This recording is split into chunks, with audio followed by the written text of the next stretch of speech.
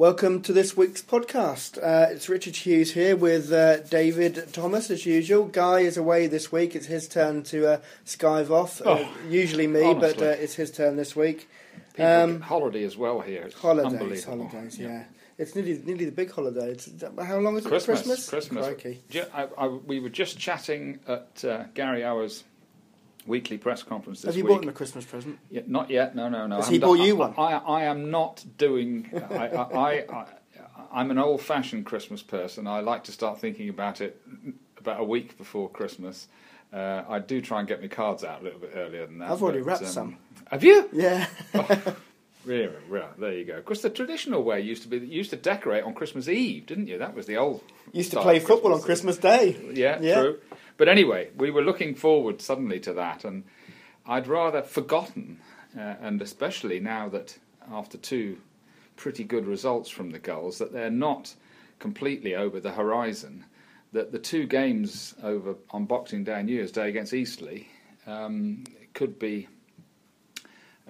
It used to be us and Forest Green, didn't it, over Christmas? And we would always be looking up at them at the top of the table, and we'd duly muck their prospects up over Christmas and New Year, a bit like we did last year. 4 great points, 2 epic games. But the 2 games against Eastleigh, Boxing Day and New Year's Day, could be, 6 points at stake, but they could be 6-pointers if United can just keep ticking over after the last 2 results. So they're ticking over because Sutton away 1-0 Tuesday night. We had a chat about that last week. Yeah, and then 3-0 Leyton Orient on Saturday, which was a wonderful result and great for the fans to see at home as well. And the first win on a Saturday. A long overdue home win. United's first win in daylight this season. First home win on a Saturday since I don't know, the miners' strike or whatever it was.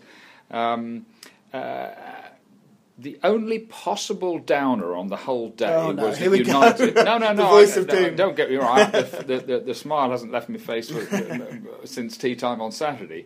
Was that possibly United deserved to win by about 5 or 6? Yes, I did come away thinking brilliant, great result. But how much of it was due to the fact that Leyton Orient were poor? Well. I think Saturday must have done something to Orient, because they've duly gone out now and got themselves a new manager in Justin Edinburgh, very experienced guy. Mm-hmm.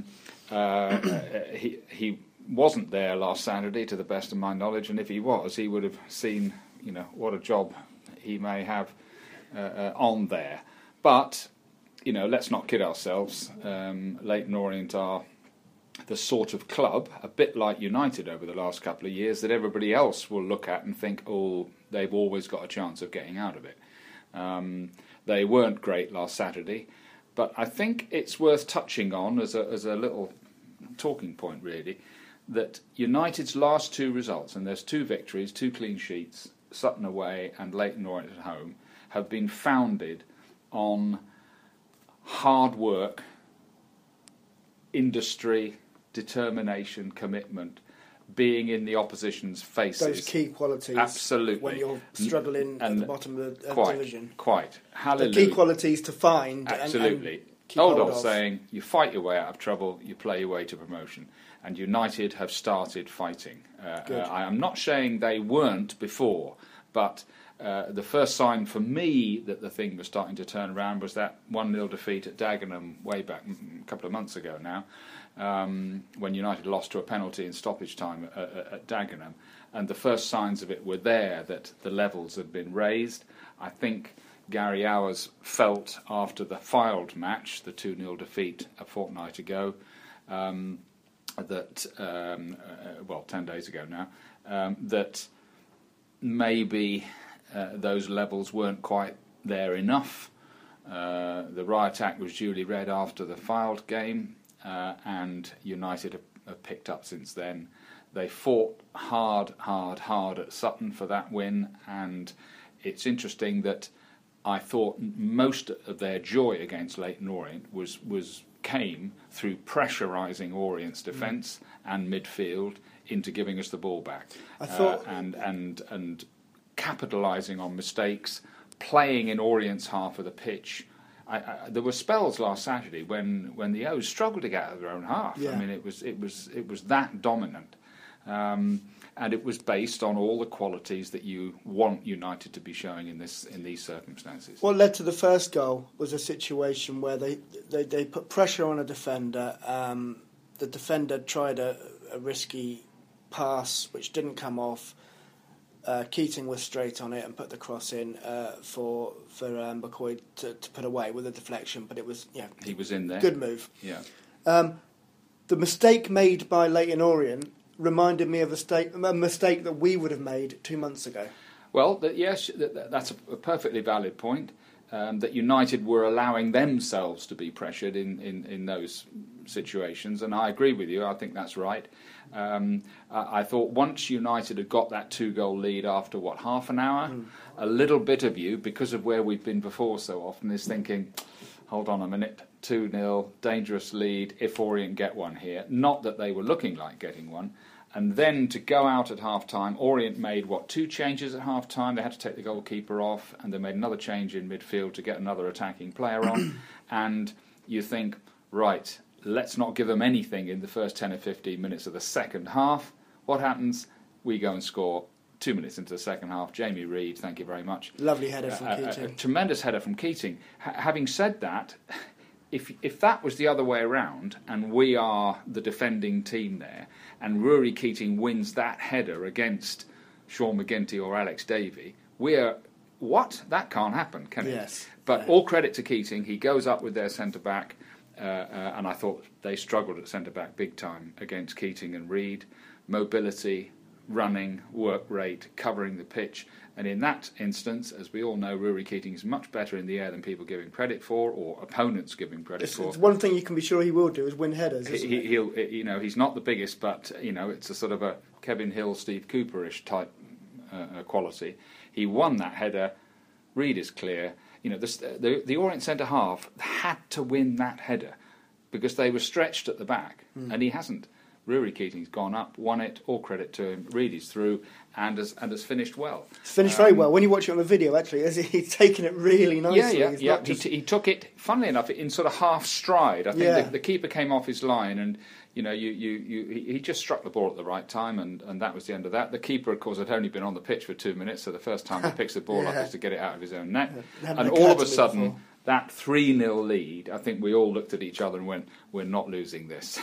So you spoke to Gary Hours this morning at I should presume a very cold training ground. Yeah, no, it was up at Plainmoor. Oh, it was up at Plainmoor. Yeah. Okay, fair enough. He highlighted the performances of what should we call an unsung hero? Well, a little bit, yeah. We were suggesting that maybe, obviously, there's been, Luke Young got a lot of plaudits last Saturday, and quite right too, even though Jazzy Barnum-Bob, who we all thought played really well, got the Man of the Match award, but for me, Luke Young, I thought, was outstanding last Saturday. Yeah. Great goal as well. And a terrific goal. I think, with all due respect to everybody else, I'm not sure how many more players could have scored that goal than him from the position that he did it from. I suggested that a player who has gone under the radar a little bit, but only because everybody is intrigued with Monsieur Guy Nabouillou, United's new French striker signing, of which we'll talk about in a minute, that Alex Davey had come in on loan from Sutton at the last minute. 2 games, 2 wins. 2 games, 2 wins, 2 clean sheets, and how well he had done. And Gary Hours was perfectly happy to agree with that. He said, look, the guy turned up at the hotel before the Sutton match, had a slice of toast, said hello to everybody, and went out and played. He played against Torquay in a friendly, didn't he, at Cheltenham? And that's earlier in the week. That's where Hours spotted him, basically. Well, he had spotted him several times before. Okay. He'd watched him because he's had, during his time at Chelsea, he had loan spells out at quite a few clubs. Northampton was one, was it? Scunthorpe, a couple of other clubs, and then he's left Chelsea now at Cheltenham. I know it's the Conference National League as opposed to League Two, but you'd like to have a good look at Cheltenham's 2 centre-backs to see how much better they are than... We've seen that before, though, when Kiefer Moore couldn't get into the Oval side. There you go. Look at him now. Yeah. And Alex Davies come in. I think you looked at him last Saturday. All right, United were well on top, and Alex Davey, and who's by the way come in for Josh Gowling, who's injured at the moment. He had a scan on his right knee this week, and United are waiting the results of that. But Alex Davies come in. Okay, so he and Sean McGinty and Michi Afete will have tougher afternoons, and one of them might be coming up this Saturday. We'll see. But it was just his. For me, he can obviously do all the basics right, but it was just that appreciation of when there was danger, head it, kick it, and when he had a bit more time to get it down and see if he could find a pass. And it was just his decision making that impressed me last Saturday. He looks as if he was thinking clearly. Now, okay, 2 games, well done, and we'll look forward to more from him. But in the course of that conversation, getting back to what you were raising, Gary mentioned Josh McCoy. And he said he appreciated that fans sometimes might not have seen everything in Josh McCoy's game. Obviously, he's scored a couple of goals for United since his loan from Luton. And this formation that United are playing at the moment, 3 at the back, 4 in midfield with the 2 wing-backs, and then McCoy just in between midfield and the front 2. I think, and Gary Howes seems to be pretty certain, that it does suit United's players at the moment. Yep. It's a good system anyway if you've got the players to do it, but United have at the moment. I think it suits Liam Davis down to the ground. I think we know that. Jazzy Barnum-Bob loves getting forward, and he's got the engine to do it. And Josh McCoy in that role. Now, everybody thinks that when you play in the hole, it's almost like a free ticket to enjoy yourself for the afternoon. Well, maybe in a team at the top of the table it might be, but not where United are concerned. And I think Josh McCoy has been putting a big shift in there, and Gary Howes was keen to point out that he thinks he might have gone under the radar a little bit, not just with his work on the ball, but off the ball, and closing midfield players down and not allowing opposing defences to play out or helping in that process. So, he's an experienced player. We're talking about a Northern Ireland international. Absolutely. Bournemouth, good clubs. I think Gary Howes is pretty pleased to have him at the moment. And the other point that he mentioned was that over the course of the last few months, he's made a lot of phone calls and spoken to a lot of players. And he said quite a few of them have thrown the old, don't really want to drop down to that level, and, you are bottom of the table at the moment, aren't you, etc., etc. He said in both Alex Davies' case and in Josh McCoy's case, yep, I'm on my way. And excellent. He said for him that is a big... a big plus. Yeah. Now, it's one thing for the player to say it on the other end of the phone. It's another thing to see it, as he says, in training every single day. Josh McCoy is always up for it. Alex Davies come in, and obviously the evidence of the first 2 games is pretty good there. So that's a big factor, especially as Gary Howes carries on trying to rebuild the squad, which is another topic we'll come to in a minute. Well, I was just going to come to it now, because once you've got a settled squad, and I don't think he'd change the team now for Saturday's game. I think it would be a surprise if he changed the starting 11. Yeah. Once you've got that settled squad, you want to go forward with it, but he's not going to be able to do that, is he? So at some point, there's a list of loan players playing for us. At some point, decisions are going to have to be made there, and then are you going to have to bring people in from elsewhere, and how many loans are left? I mean, the shake-up really will happen around Christmas and after Christmas, won't it? And that's the process that's now starting to happen. I mean, that's the process you will be in if you've got loan players. Correct. Like we have. Between now and the new year, there's an awful lot of decisions going to have to be made on quite a few players. Yeah. You've got the situation at the moment. United, now that Jordan Lee has gone back to Bournemouth, have got 7 loan players. Okay, so you've got George Dowling out injured at the moment. You can only play 5 in any one game, in any one matchday squad. I think, as far as Gary Howes was saying this afternoon, United have got 6 more long loans, i.e. window-to-window loans available, and 6 maximum 93-day loans. So they still have something to play with. They have some leeway at the moment, but decisions obviously have to be made both in terms of I think there's three things have to happen, isn't there? Gary Owers has to make his mind up who he wants to keep and who he's not so keen on. The players have to make their minds up as to what they want to do, and their own clubs have to decide whether yes or no. So you've got three factors. I guess and I think what Gary Owers wants to get to is by the middle of January, for instance, he wants the squad that is going to take United from then to the end of the season, more or less.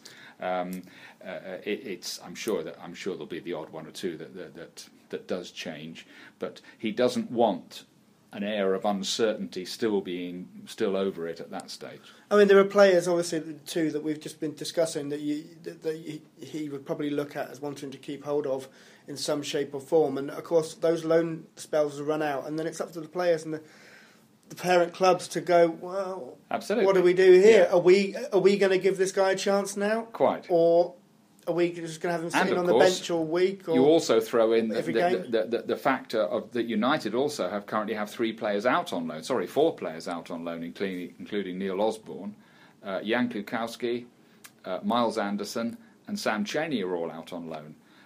You've got 2 more senior contracted players at the moment. John Paul Pittman is not really getting in the team at the moment, although he was on the bench and got on at Sutton. Jake Gosling is training back full-time now, needs to get fully fit and match fit. That's another player who might go out on loan in the foreseeable future. So those players their futures have to be sorted out. Technically speaking, they're under contract from now to the end of the season. So I think you called it an element of uncertainty. Yeah, that's right. So here we are, we've got a team and a club that's fighting, like Billy O, to try and get out of this serious relegation, scrap. But there's still an awful lot of decisions to be made. But I suppose that's life, and there's probably plenty of other businesses where similar things are going on. But, however, Gary did touch on the budget, didn't he? Well, he also threw in. We've just talked about all the various things that need to happen before decisions are made. Finance is probably top of the list of the lot. Yeah. It's a balancing act because of the finance. It is, and as United have got a big squad at the moment still. He was saying that ideally, if he was kicking off on day one of a new season, he would want around 18 outfield players and 2 goalkeepers, 20 players. Well, I think when he took over, he was saying I think he inherited 27 players, including loanees. That's come down a little bit, I think, but not. But probably only because people have gone out on loan. So there's still. It's costing plenty, and he is technically within budget at the moment, which is remarkable. Which is remarkable in his own, and actually speaks quite highly of the sort of budget that the owners are supporting at the moment. But Gary Owers is not a guy that likes to pay people for not doing an awful lot, and I think he's been here before. He's handled this sort of situation before in his managerial and coaching career, and it's going to be very interesting to see over the next month to 5 weeks, something like that, who stays, who goes, who's in the team, who isn't in the team, etc. etc., etc. So December starts with a game against the leaders. Now we can beat leaders, can't we? Because we beat Sutton the other day, and that was away as well. Well, it was Gary. I was just saying today. He said just at the moment it feels that every team we play is either in rocking form, either top of the table, about to go top of the table, or just been top of the table. And I suppose you can think of Maidstone, Sutton, Hartlepool are in a hell of a good run at the moment. And now we've got Aldershot, who duly went top of the table. But does that say something about the National League this season? There you go. About how strong it is, or how not strong it is? I don't know. Yes, good point. I don't think there isn't a Lincoln City in here this season. But the closer you get to your hand on the title and or promotion, the better you tend to play. And I think you might see 1 or 2 clubs pushing on big time at the top of the table over the next couple of months. You've got clubs in there, Wrexham, Aldershot. Not sure about Dover. I still wouldn't write Tranmere off, for whom the idea of promotion back to the Football League is something they will throw the kitchen sink at. We would in their circumstances. We did in 2009. Really, threw the lot at it. So I wouldn't be at all surprised if one or two teams who have been bobbing up and bobbing down and bobbing up again. I think we're now up to something like 8 clubs have led the table this season already. I think that might start to narrow down a bit, but it's all to play for, and I think one of the, as easily as United beat Leyton Orient last Saturday. Everybody's thinking, well, Aldershot, that's going to be tougher. Yes. That's going to be a lot tougher, and surely it will be. But United went to Aldershot in the FA Cup a few weeks ago and lost 1-0 up there, and could well have had a replay out of that game. It was a close match. Yes. United matched them for long periods of that game.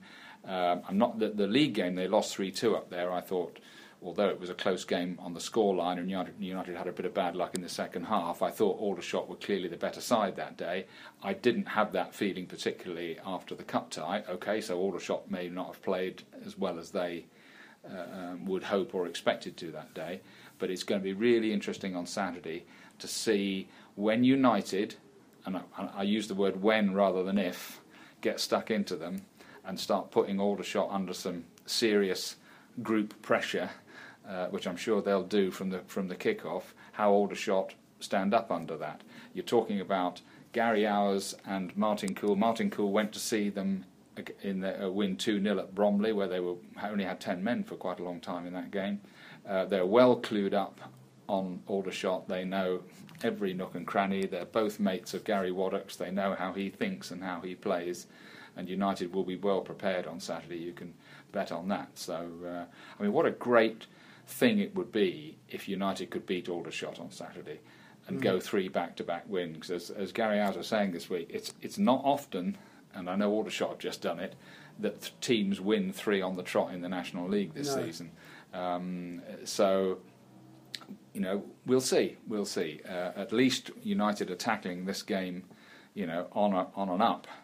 And all the people who turn up at Plainmoor on Saturday, and let's hope there's a really good crowd there, we'll be walking through the turnstiles with a spring in their step and full of optimism. Just hope Mr. Davey gets his slice of toast beforehand as well. If I was Guy now, I would introduce this next subject with a nice phrase in French, but I'm not Guy and I don't know a single jot of French.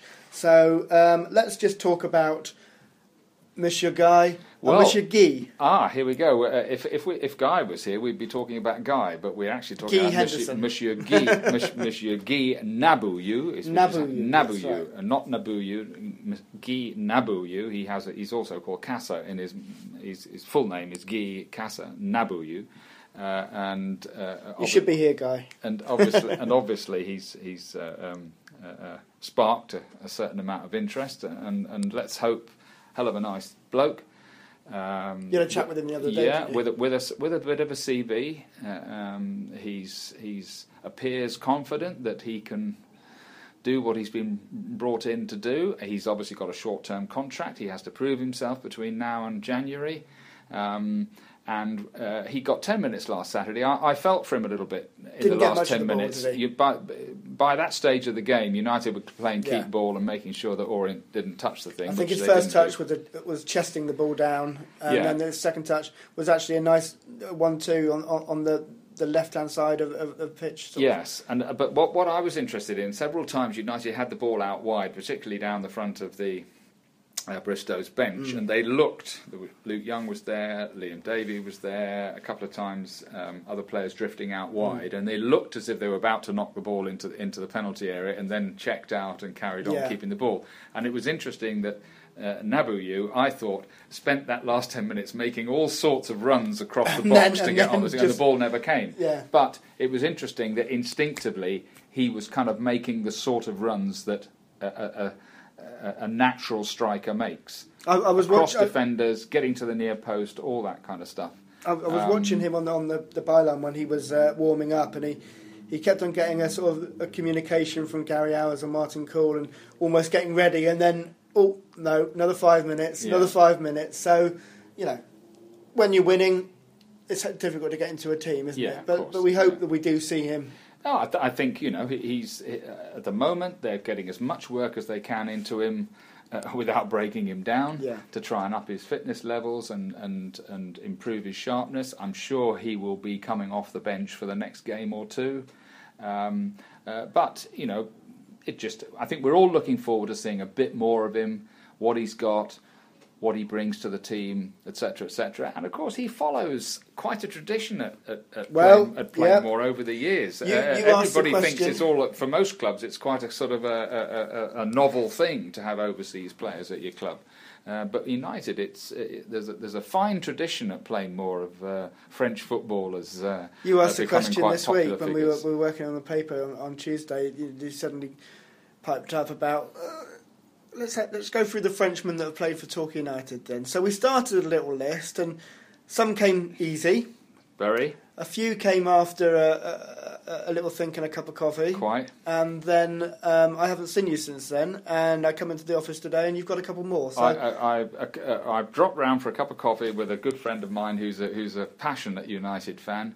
And he suddenly threw two names in that I hadn't even. My head dropped. How could I not forget those?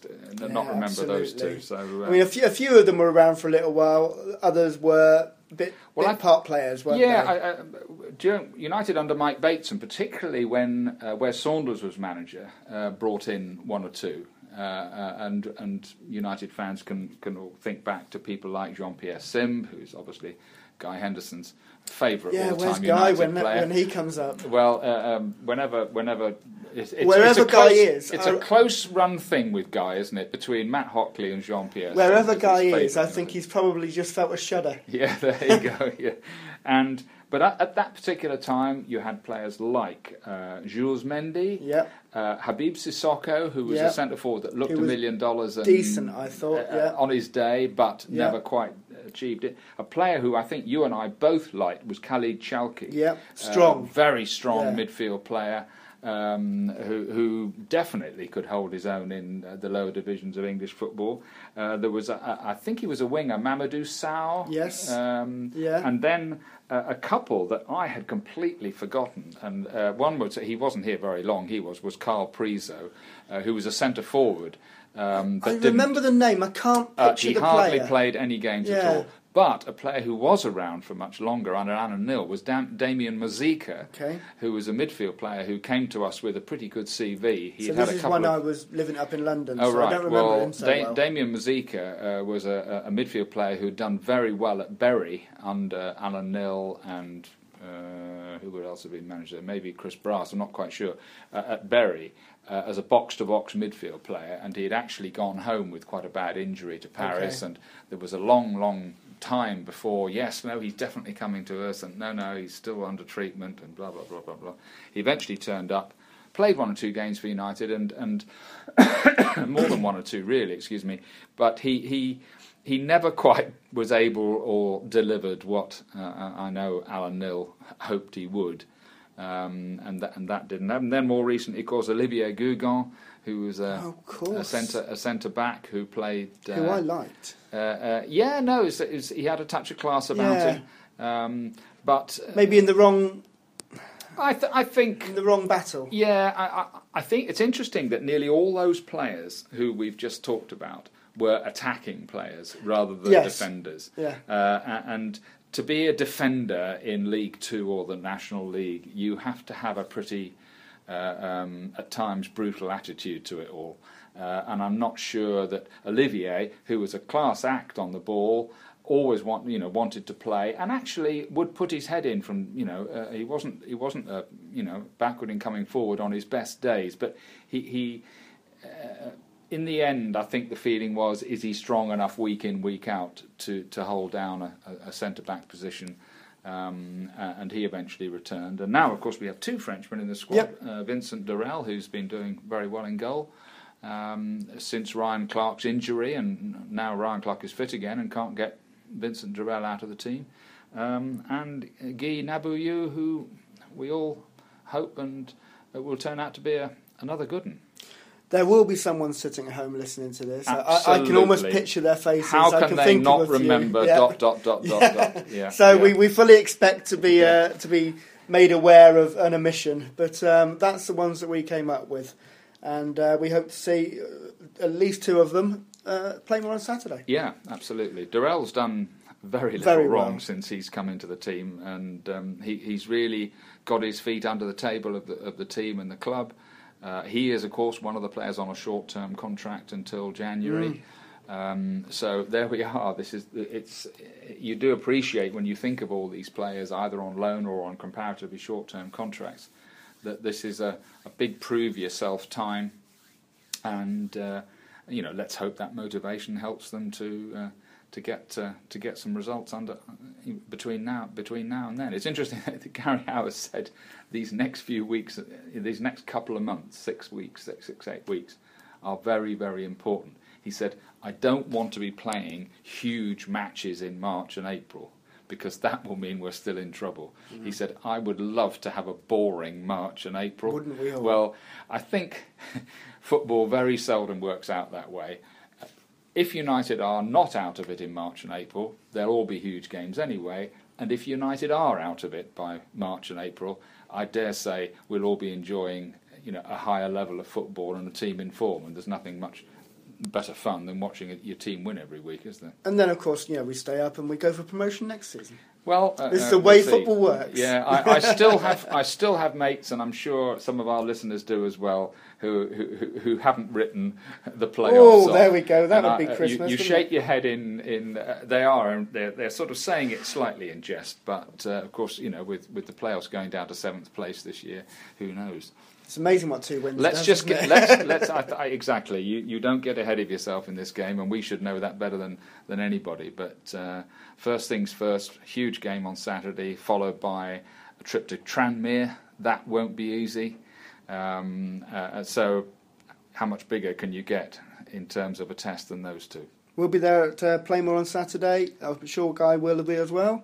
He'll be back next week. So, in the meantime, as usual, Guy signs off with. Come on, you yellows.